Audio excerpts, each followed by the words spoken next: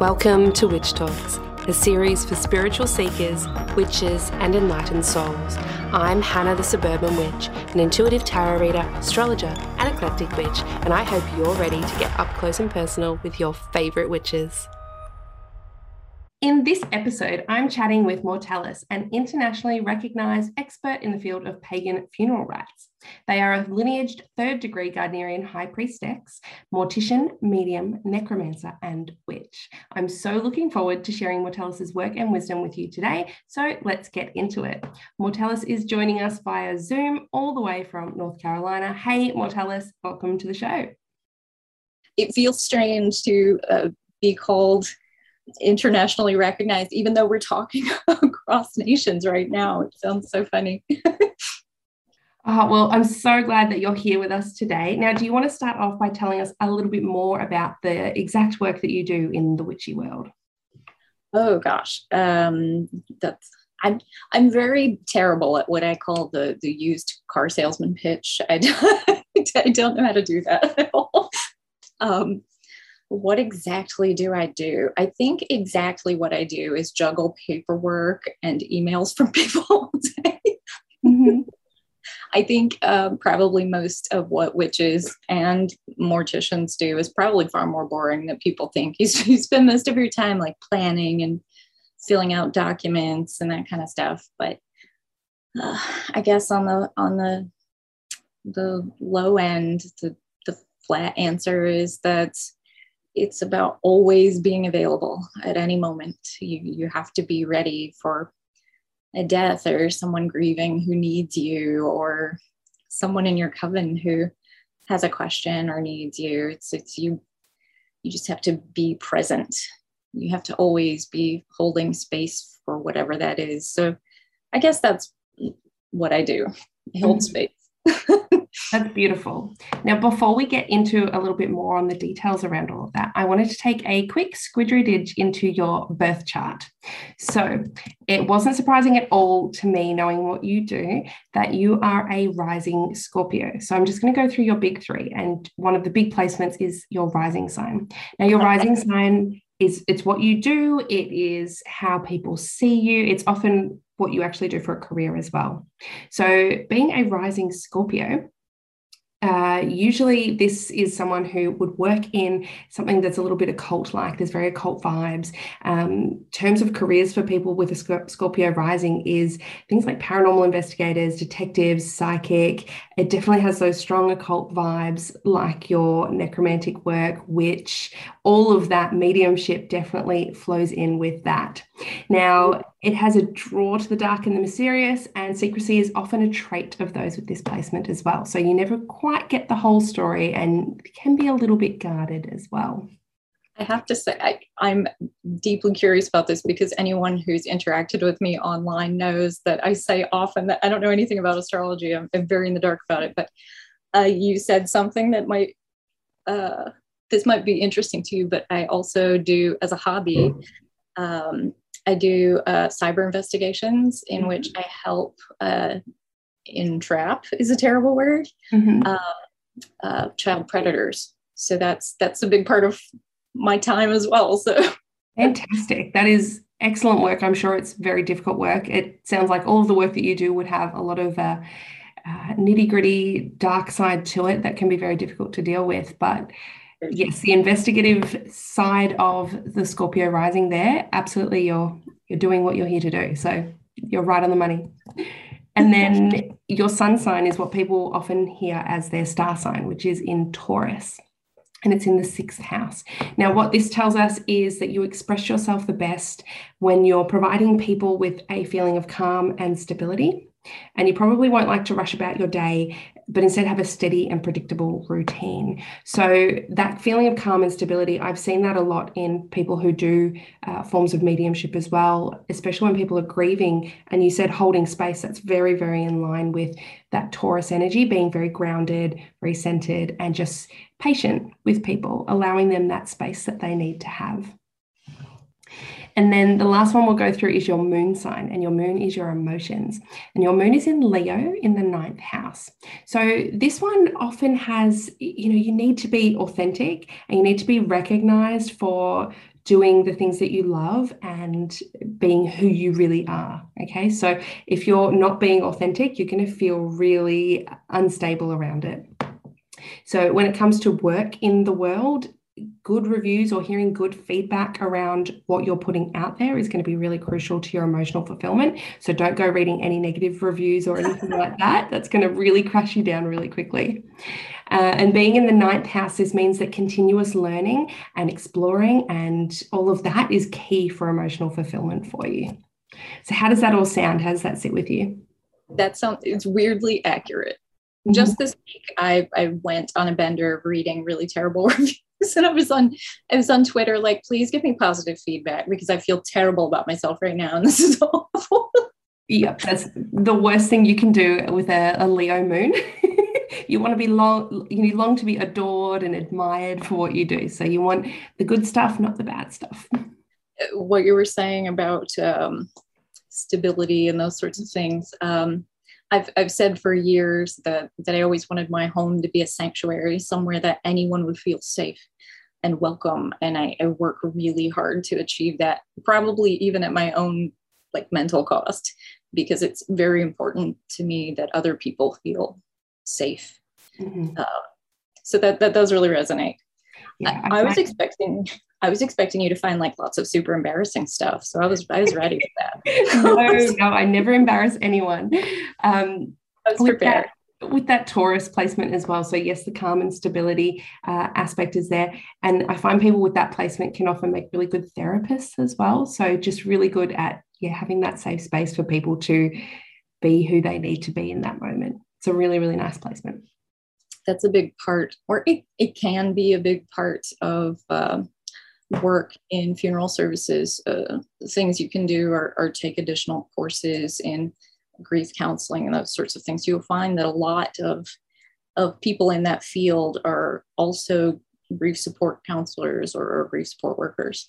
Mm-hmm. So you're very right. It's very accurate. Well, it sounds like you're living in alignment with your birth chart as well. So thank you for letting us look into that. Now, you were just talking about your work in the death industry. So how did you get into your work as a mortician? How did you get into that role? Oh, gosh. People ask me that question often, but in different ways, which is funny. I don't think I got into it per se, and I don't really think I had a choice to be doing it. Without going too far into it, and definitely anyone who's curious can listen to other podcasts I've been on or read my book. That would be awesome. But I died when I was young. When I was 5 years old, I was in a coma for 4 days and required resuscitation, which failed. Mm-hmm. I was declared dead and was dead for about 8 minutes, give or take, before spontaneously reviving. Mm-hmm. And I often say that I'm totally willing to accept that my experiences during that time were like the coma-addled hallucinations of a 5-year-old. But what I experienced was descending into the underworld, meeting a deity that I still work with to this day. And it was a very personal experience. It was a very powerful experience. It was a situation in which I grew up in a fundamentalist cult. That's a fun snippet of my backstory. And by fun, I mean awful, but very isolated. No books, no television, no radio, just no media input. So for me to have this experience that was so discordant with anything I had been taught or that I had seen, to meet this deity that I could have described to you and told you their name and anything about them that you wanted, and to not find them in a book until I ran away from home at 17. Like it was so powerful and real for me, tangible and edible, that I couldn't deny that it was a real experience for me.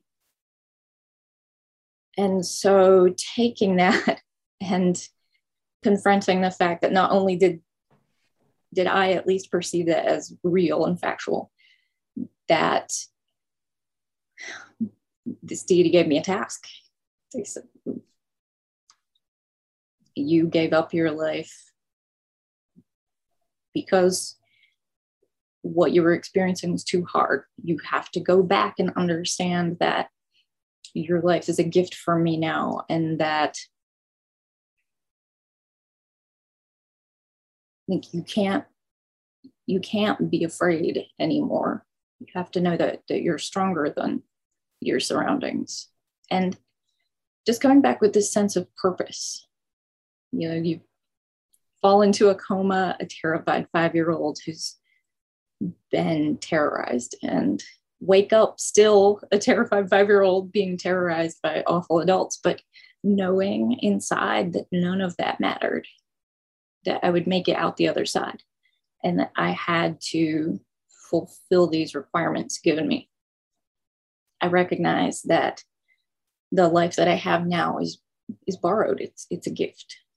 I joke often that I'm a revenant. I'm not a living person. I'm a returned person. And, you know, those tasks in a lot of ways were being there for the dead and dying. Mm-hmm. So early on, the same year I ran away from home, I started volunteering for hospice. I've been doing that ever since in some capacity, just over all this time. And that's been almost 20 years now, which is crazy to think about. But there came a point when that wasn't enough for me. So I didn't feel like I was fulfilling that requirement. So I started delving into clergy work, became an initiate of the Gardnerian tradition. Through that and through growing myself as a priestess of the tradition, I was able to put myself in a position to function as the celebrant or provide funerary rites, last rites, and those sorts of things. But that still wasn't enough. I've always been pushing further and further into what I could do to serve in that role that was asked of me. So eventually that meant going off to mortuary school. I took 2 degrees at once, actually, which is awful, and I don't recommend it. I took a degree in education at the same time because I knew that whatever I was doing, I was always going to be trying at least to teach or guide. And that was a smart choice, really, because I had no way to anticipate what being in mortuary school was going to be like, and what a really, truly repressively Christian environment it is, particularly in the United States, at least, where almost every tradition we have surrounding death is sort of couched in Christian values. So taking that frustration and wanting to be able to go off and start a career in that field and make a difference, that was really important to me. But of course, the universe often has different plans. So I graduated and was thrust immediately into a pandemic. So I have been volunteering in Medical Reserve Corps, disaster mortuary services, and for health and human services since the beginning of the pandemic. So I do wonder if the gods ever plan for me to have a career of it in the traditional sense, if that makes sense. Like, it's like, I'm not certain it's ever something that I'm intended to be able to do in a way that might support me, right? Mm-hmm. So I'm curious to see where that will go, really. But that is quite a journey. Thank you so much for sharing.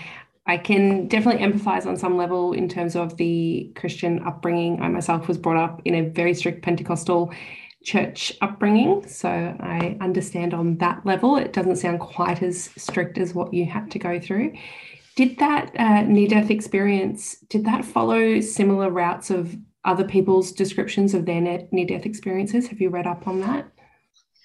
Yes. And in doing, I did learn something. So a near-death experience is defined as someone who experiences something that puts them on the brink of death, right?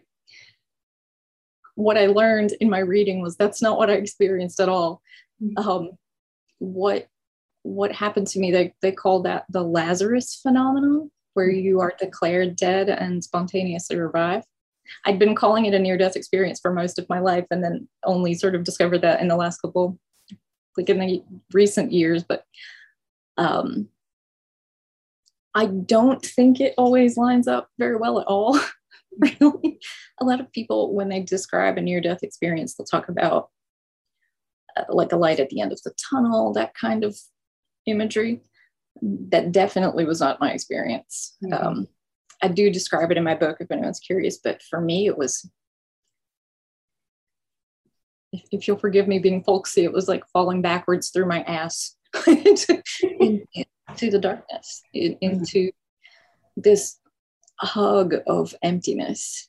And at the risk of sounding very friendly toward the idea of dying, it was good and comfortable and welcoming, and I could have very happily stayed there. I didn't get to, but I don't fear it. I look forward to that comfort again someday. I've read quite a few NDE stories and people recounting how they felt, and often that I see a similar theme of being comfortable and at peace, and it not really being such a scary thing as they would have anticipated it to be. So that sounds similar. But yeah, they can be wildly different as well between each other. So that's very, very fascinating. Thank you very much for sharing. I felt a lot like, trying to find words. It seems to me sometimes like we have this idea of being dead as being this really stationary state of being. Your soul is singular. You go to this place that can be defined in this exact sort of way. Time moves particularly. But that was not what it was like for me at all. It felt more like a shattering outward. I've come to really adopt and resonate with the fractured soul, like you might see in Kemetic practice, where you see the soul in 9 parts. Because feeling that fracturing of the self was such a big part of that experience, but also time moving very strangely. It felt like I was there forever, lifetimes. But also did not feel like a stationary place at all, where we talk about places like heaven or hell or Hades or Folkvanger or whatever place that the dead might go. And we think about them as these very contained spaces, but the underworld I experienced was as big as the world, as big as the universe, and filled with infinite places and lands. It is a place to explore and be and have new experiences, not just a place to rest, which, I don't know, I think a lot of descriptions are missing that, because that was such a beautiful part of the experience that I had. Now, were you born a natural medium, or did those skills develop after this experience? That's a fun question. I use the word medium to describe myself because I don't have another word. I don't believe I am a medium at all. I say this pretty often to anyone who will listen to me. I think mediums are amazingly talented psychics. A medium to me is someone that has a full grasp of all their psychic senses, right? That ability to connect on multiple levels. I joke that I'm just still a little bit dead. I think that there's this sort of in between, right? We have this idea of liminal space, like the veil, and I always describe it like you're having a family gathering, and you have someone in the living room, someone in the kitchen, and the person in the living room is yelling to the kitchen to tell them they want a beverage or something. They might hear you. The medium is probably a little bit louder, more capable. I'm just leaning in the doorway. I just happen to be able to see both places. You have a foot in each door. Right. I don't think it's the same as being a medium at all. It's far more mundane, and it just feels really natural to me in a way that I can't describe. But to fully answer your question, I did develop that particular ability after dying. Mm-hmm.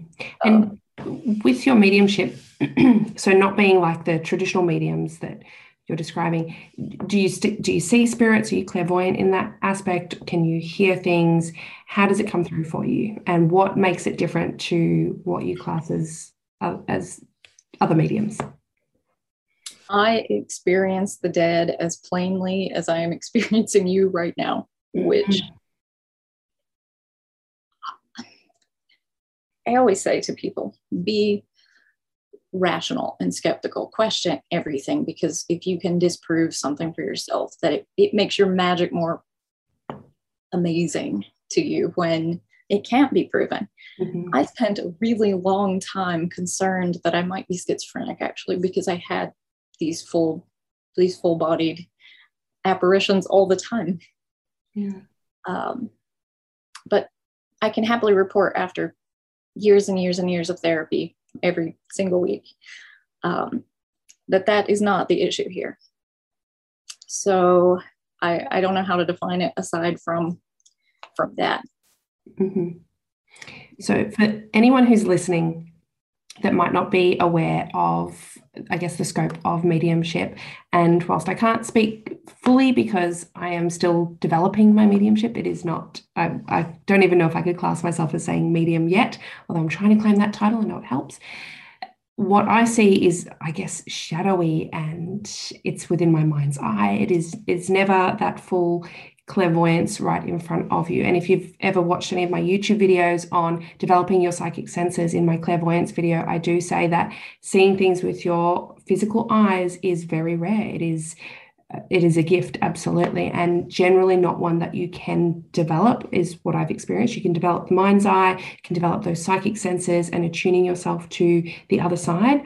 But to see a full body apparition like that, not in a haunted sense, as in you're going to a place that is haunted and active, that's a little bit different. But being able to see them like this, I would say that's an absolute gift. And it does sound like you have a foot in each door of the underworld and the world that we're in right now. So that's incredible.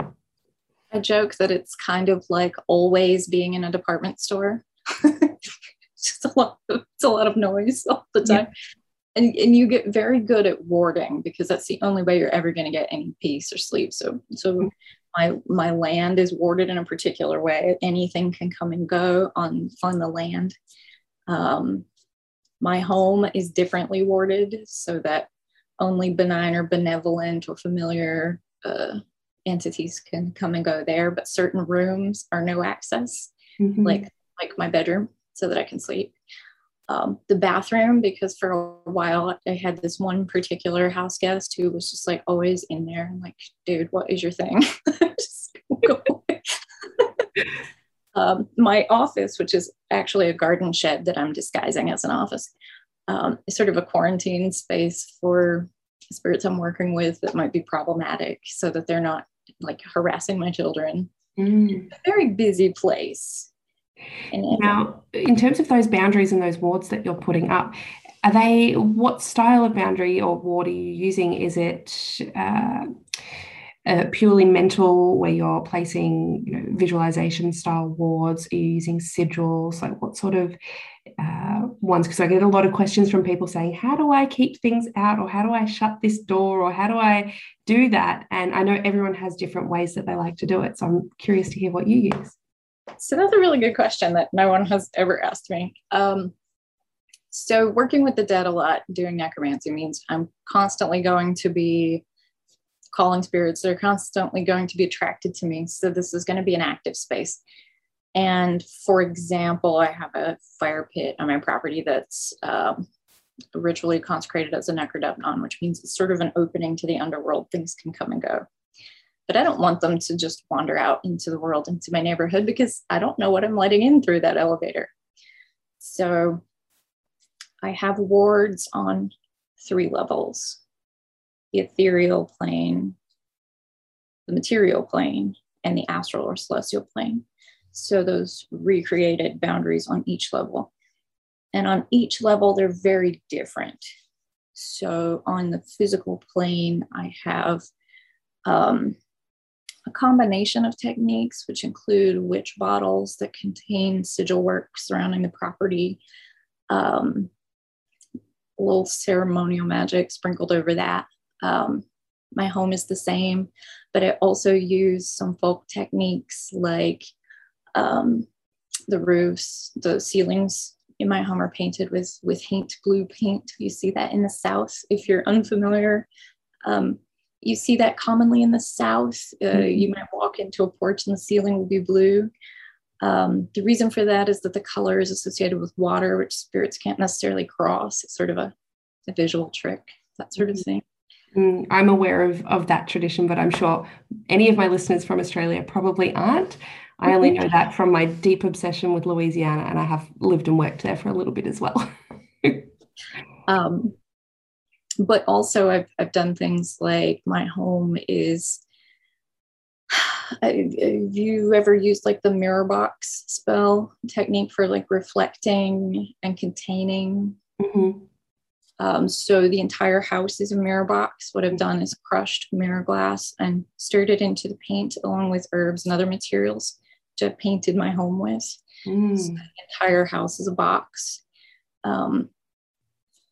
Each room has different materials combined. On the ethereal plane, I have a spiritus or spirit box buried under my fire pit, which contains materials that I can access when doing underworld pathworking. And I've used those materials to build physical wardings in that space. In the astral or celestial, which is more inclined to mental faculties, it's there that I've used mind-built wardings. So different layers and layers. It's like an onion here. Fantastic. I interrupt your listening pleasure to ask you if you're enjoying this podcast. I ask because this series is a labour of love, and if you like what you're hearing, consider signing up as a Patreon supporter to see its continued success. Not only will you receive exclusive access to my private Facebook group, but also monthly live readings and moon ritual worksheets. Head over to patreon.com/suburban witchery to sign up now. And now back to the show. And with the entities that you're working with, are they mostly human spirits, either earthbound or on the other side? Or do you have other entities like what I term service to self or service to other entities that might be non-human in nature? Do they come through as well? So I will say for your listeners, I tend not to use the word ghost or spirit very much because they can either be meaningless or mean too much. I like the word eidolon, which is a Greek term, which is particularly the soul of a human or animal, living or dead. There are some methods and situations by which portions of your soul might be disincarnate from your body at any given time. For anyone curious about that, I have a video or two for streaming on my website, Necromancy for Beginners, and there's a part 2 to that, which you might find some stuff in there. But so those entities I work with a lot. I do also work quite a bit with elementals, familiars, daemons, whatever crosses my path, servitors, that sort of thing. I don't necessarily have any difficulty seeing them like I do other entities. Some daemon, elementals, and most particularly servitors are much harder for me to comprehend. I'm aware of them in the way you're aware of the dead. Understood. Are these servitors that you've created or someone else has created that wander into your path? That others have created. If I've made them, I don't have any problem with it. And for those listening, a servitor is basically an entity that you would create to do your bidding or to do something that you're wanting to. It's almost kind of like creating a consciousness that does what you're wanting it to do. And usually you would call it back after you have finished what it's here to do. A servitor is like, it's like the name brand Tulpa. Yeah. Yeah. Now, you are a parent as well. So, do your children know what you do? Do they understand the level? What ages are we talking? And how do you explain that to them? My children are 3 years old. They barely understand what's going on anywhere. Yeah. But they do have awarenesses. Luna is definitely aware of familiars, unaware of Eidolon. She will point them out. My familiar spirit takes the form of a crow very often, and she will see them in the house and will often be like trying to feed them her breakfast. It's like, sweetie, they cannot eat your donut. They can't. Mm-hmm. But that's sort of interesting to watch. Soren, on the other hand, doesn't seem to be able to see things, but he has very sensitive hearing, so he might respond to or answer something spoken out by an eidolon that I can see. I'll just clarify quickly. You see them clear as day. Can you hear them clear as day as well? Mm-hmm. Okay. I smell them. One of them was one of our pretty permanent house guests is my spouse's grandmother, who passed away a few years ago, and they have a very distinctive perfume, which our house always reeks of, which is terrible. Please stop. Please stop with that. Do you think she does that on purpose to announce her presence, or is it? Yes. Yeah. But I think also for this particular person, it was something that she associated with beauty and being refined. Mm-hmm. So she presents herself in death as she would have in life. So, yeah, beautiful. All right, so let's go on to your book now. So you've written a book called Do I Have to Wear Black? Rituals, Customs, and Funerary Etiquette for Modern Pagans. And it hit shelves earlier this year. Now, what was it that inspired you to write this particular book? Oh, gosh, I have the worst reason for it. I'd hated a lot of stuff. That's a great reason. Anger is a great fuel for making change and making action. I should have brought it for a prop to have here, but when I was a student in mortuary sciences, we were assigned there's a particular class everyone has to take.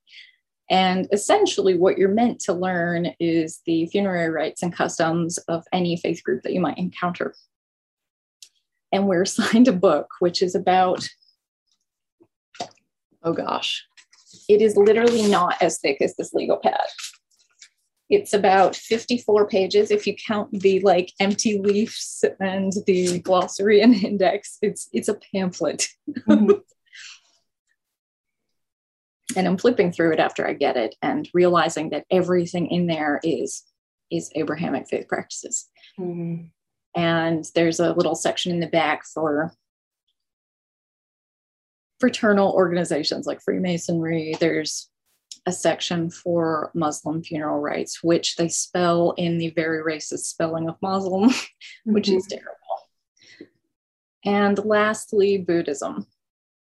Buddhism has an interesting header in it in that particular book. It notes that at the time of printing, there are about 130,000 Buddhists in the United States. Otherwise, they would not have had to have included them. Mm-hmm. I looked up that statistic for the date of printing of that book, and it's wildly inaccurate. There are far more Buddhists in the United States at that time. But at the time of printing, we knew there were about 1 million pagans in the United States, and we were not included. You give someone a number or a fact or a date, and it's a marker, right? It's a measure. And it became a measure for me that it wasn't that we shouldn't have been included. It was that they didn't want to include us. And that stuck with me. And I became this really difficult, obstinate student that just every project I turned in, I found an excuse to make it about paganism. There came a point when certain instructors were refusing to grade my homework, my assignments. It became quite a standoff, actually. Wow, it sounds like it got quite political for you there. It did. But I'm a stubborn ass. Well, I'm told that's a trait of Taurian. It's a Taurus trait, yes. Yes. I'm told. But I wanted to say something about what I felt was missing. And it was very problematic to me that everyone around me that I saw being successful was white, male, Christian. They all fit this mold. Everyone on the funeral board in our state fits that mold right now. And just sort of seeing how people didn't fit. I recall sitting in a student lounge.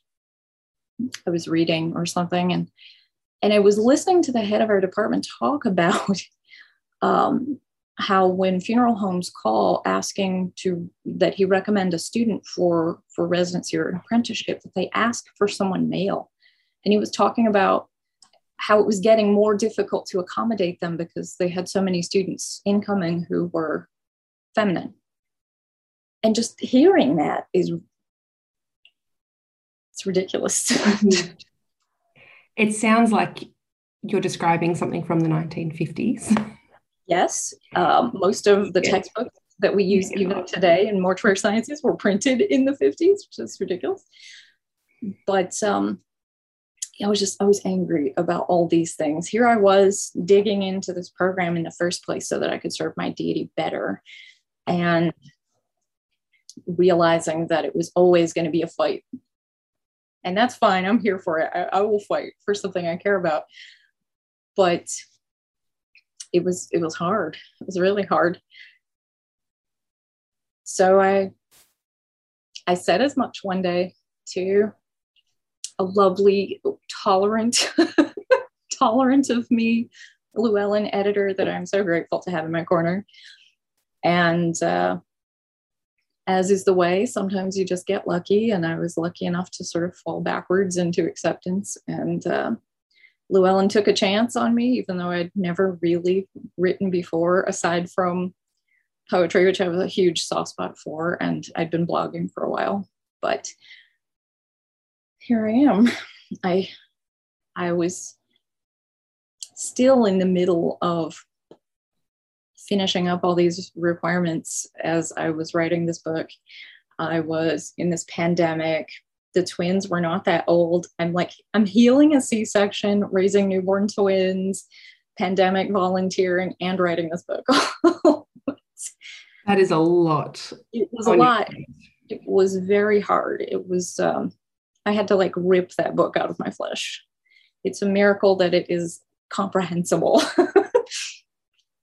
But I knew it needed to exist. It needed to be something that could fill the void for those students or for those families. And I learned very recently this week that there's a contingent of folks who really don't like my book because I make a comment in there about families checking the credentials of anyone that they're hiring to work with them. And folks in the death midwifery field found that troubling in my phrasing. And I am sorry that they're bothered by it and super bummed out. But the honest reality is that I don't think that's a bad thing to check up and understand what someone's offering us. But I really didn't write this book for that community either. I wanted it to be for death care workers who are sensitive to the issue but don't know how to respond to these families and don't know what they need. I wanted it to be for families who are trying to understand what choices are available to them or what they can ask for. I wanted it to be for clergy who are struggling to prepare rites for someone who is outside their own faith. I was trying to create a resource. And hopefully it fills that need. I hope. Sounds like you've put a lot of thought and effort in there, and there was a really amazing intention behind there of actually changing the status quo and challenging that, which is fantastic. Now, what would you say is a typical, in a shortened version, pagan funeral rite? What would you expect going to a pagan funeral? What are the sorts of things that would be included that would differ from the traditional Christian funeral that we've all seen many times before? That's really hard. I get that question now and again from non-pagans in the funeral industry. And because paganism is an umbrella term and it's actually really bad at being an umbrella term, not everyone sits tidily under it. that's really hard to answer because we're talking about dozens, if not hundreds of groups, and they can be so varied. I do think some fundamental differences are that you see families want to be more hands-on with the dead. You see families wanting to have more of their rituals in their home. You see families wanting to keep the dead in their home for longer, as opposed to, say, calling the funeral home and getting them out of there immediately. You see more acts like candle lighting at services or ritual meals, which might be held by the graveside. I think those are sort of common bonds, but they're not that far, I think, from what is expected at a traditional funeral. They just are packaged a little differently, right?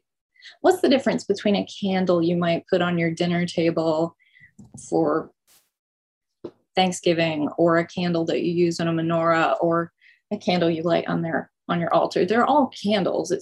It's how we're using the tool. And I think the same is true of funeral rites.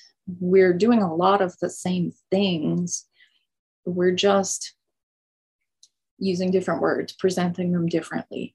And I do think that's a huge factor in dispelling some of the discomforts that more conservative Christian individuals might have with serving those families.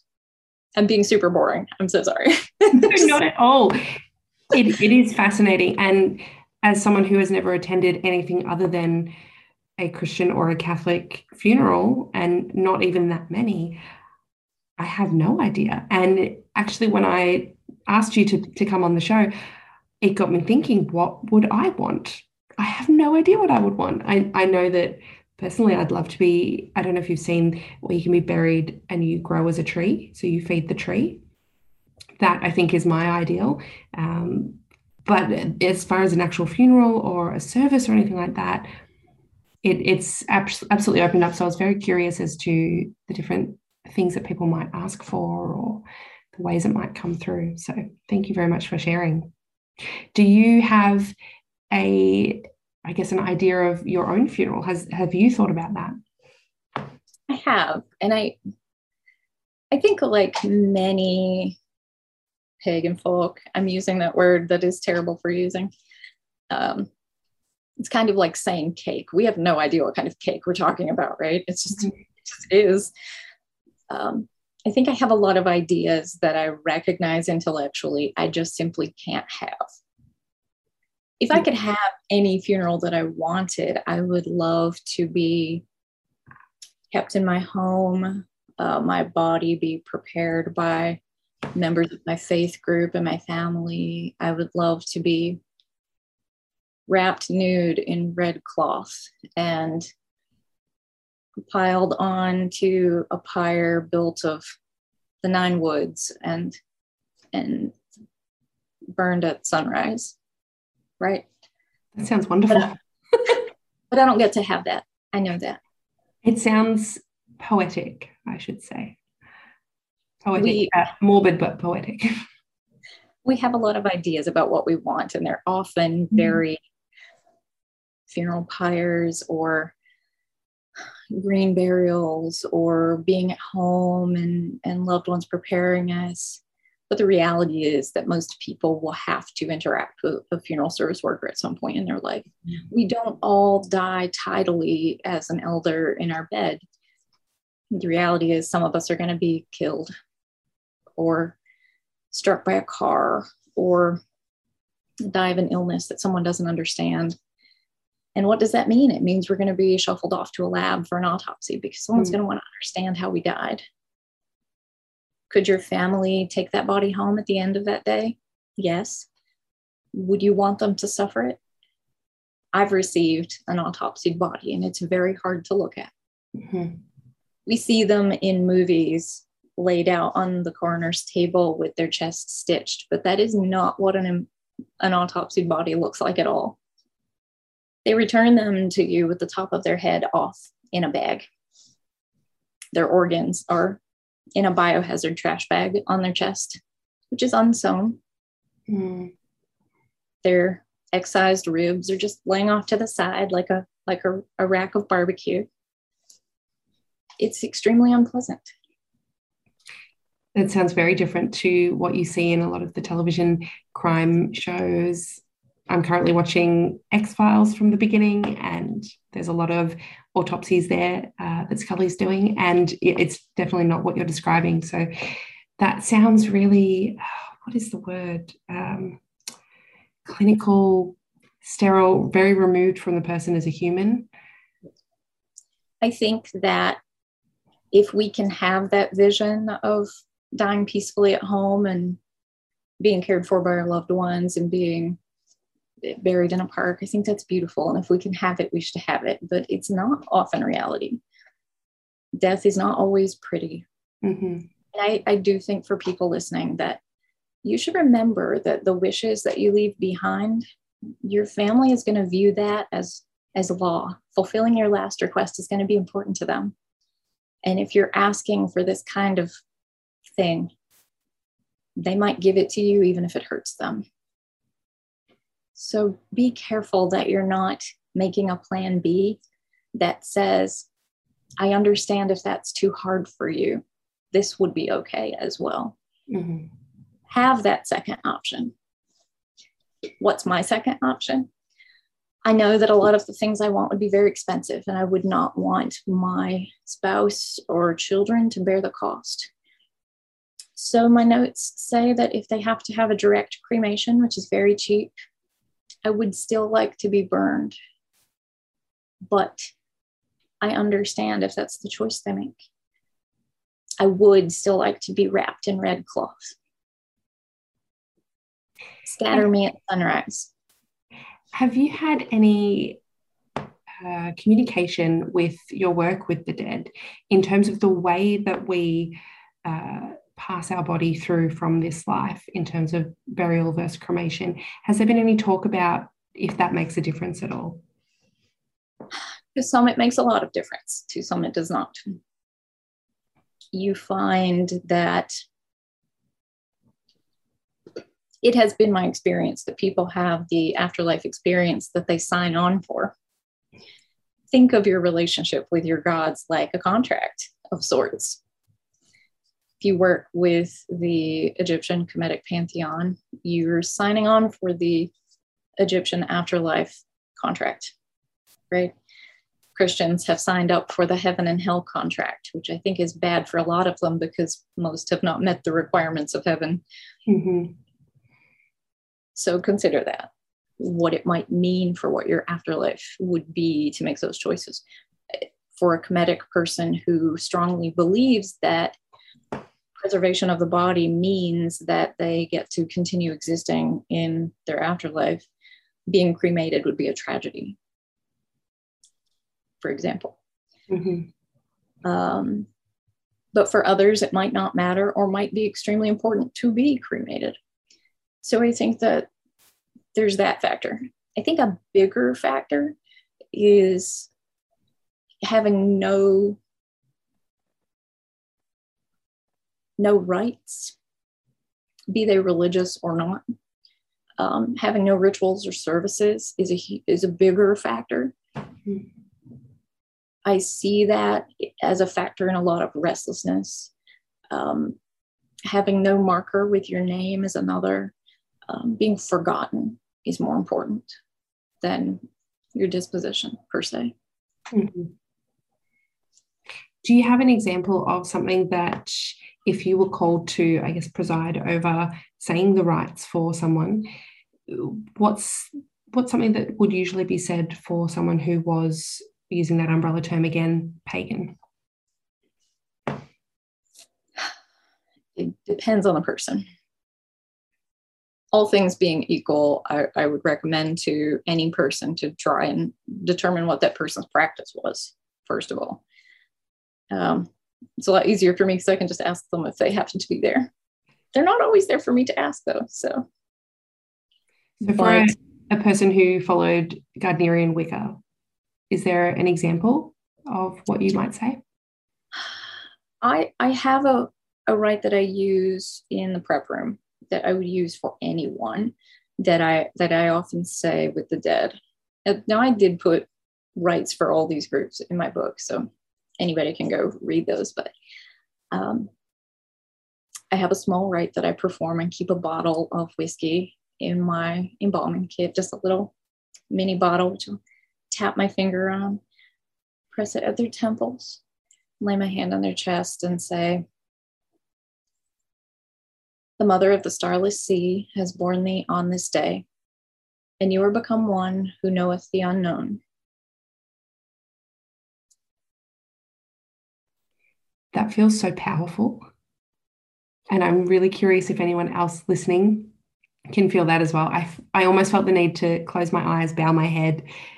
It felt really powerful, like a really sacred thing. Did you come up with that yourself? It is not dissimilar from an invocation that might have been used for Nuit, but the writing and language is my own. And Nuit is the Egyptian god of the night, is that correct? Yes.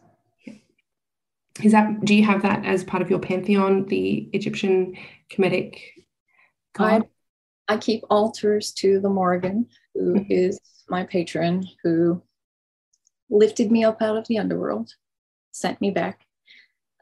I work with Anubis as they rule over embalming and preparation of the dead. Oh, forgive me. I've gotten like an eyelash. That's terrible.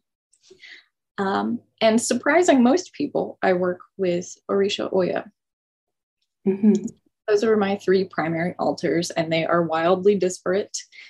I sometimes work with Odin and his mother Bestla, which comes and goes as they choose. Sometimes they're very loud in my life, and at other times, not at all. So, do you see these deities the same way you would see someone who has passed on, or is it different? Only if they want me to see them. That it's a very different experience. And I feel the same for, what's the expression I'm looking for? It might be different for everyone. If you've had any kind of like circle casting in your call-in quarters, if you're familiar, those guardians of the quarters, I have perceived one of them before, but not the others. So those kinds of entities, I think, are more in control of whether or not they are perceived. Understood. Now, for anyone that is listening that would like to, start on a necromantic style of path, do you have any tips or guidance that you would give to them? That's a tough one, because I feel like necromancy is one of those practices it's couched in a lot of stereotype. And a lot of that is born from, as most things are, medieval Catholics deciding to paint something as evil or bad, which is hilarious because nobody does more necromancy than Catholics. At least we're not out there bedazzling corpses like they are. That's a whole thing. But you kind of have this mishmash where do you want to read really dusty antique stuff in Latin or Italian or whatever? Or do you want to read the 4 or 5 or 6 modern works that we have? Now, I think bad people can write good books, and I think good people can write bad books. I will say this without making any certain comment. I would be very careful and critical of the modern works out there. Some espouse extremely dangerous acts. Some suggest doing things that are definitely illegal. One that I can think of off the top of my head uses Nazi propaganda as citations. Almost all of them have extremely heteronormative ideas of magic. So be careful, is all that I'm saying.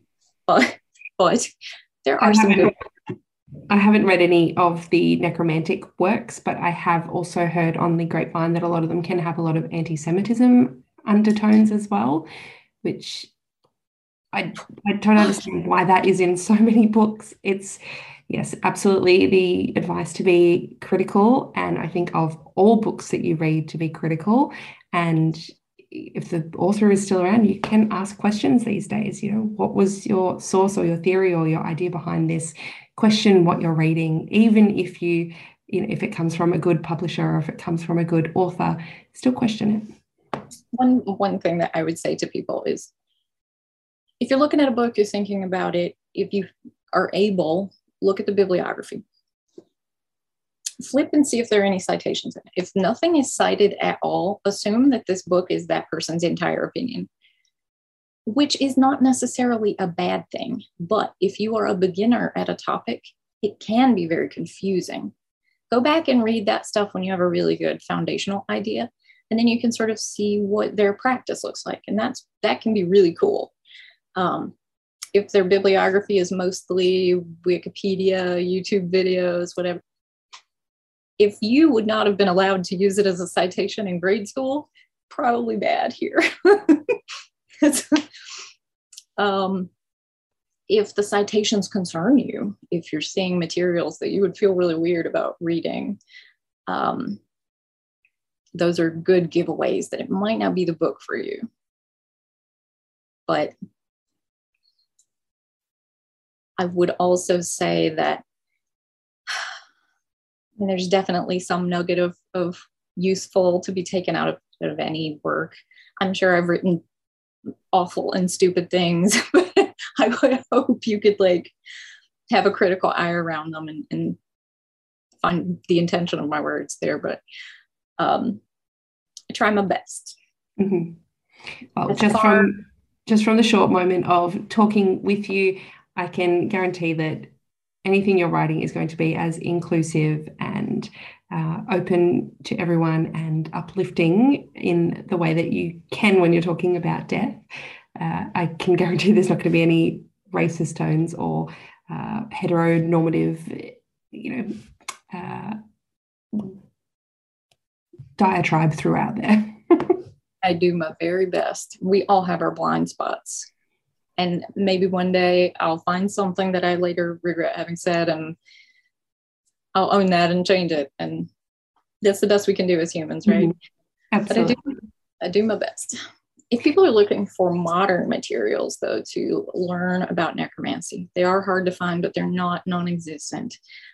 I do have some videos for streaming on my site. There are some videos for streaming on Witch With Me, which you can find on Instagram. In the workshops I have available on my website, I talk a lot about good source materials if you want to dig into the dustier stuff. And I have a book coming out, which by the time this video airs, it will be coming out very soon, which is all on that particular topic. So I've tried to write something that's really inclusive of a lot of practices. So hopefully that will be a good resource for people. Fantastic. I hope. That's my goal. Thank you very much for sharing. That's very exciting news as well. So on that note, where can we find your beautiful book? Where will we find that? Where is it sold? It's available wherever you like to buy books. If you have a local bookseller you can support, or a local pagan shop you can support, definitely ask them if they can order it. That's the best thing you can do for the world. But if you don't have access, it's available places like everything's at Amazon, right? Barnes & Noble and other large booksellers online can find them there. Fantastic. And where can we find you online? I can be found at mortellus.com, or if you search A Crow and the Dead, you'll find me most places. I have a lot of resources that I try and make available for folks. If anyone listening is bereaved, we have forums on my website where you can just share and seek support with other individuals. If anyone needs a service from me of any kind, mediumship or reading, anything that I can do for you, or you need to stream one of my classes, but you have a financial barrier to doing so, please reach out to me and I'll make sure that those are available to you for free. That said, if you're interested in supporting, there's a donate link at the bottom of all my blog posts and at the top of my website. Fantastic. Thank you for sharing. And I'll make sure that I've got all of the links in the description box as well. Now, all links for both that and myself will be there. If you'd like to book in with me for a tarot or astrology reading, you can do so at suburbanwitchery.com. You'll also find me as Suburban Witchery on Instagram, Facebook, TikTok, Twitter, and YouTube. Make sure to hit subscribe so you never miss an episode. And if you'd like to leave us a rating and review, that would be fantastic. As always, I hope you have a lovely day wherever you are in the world today, and thank you for listening.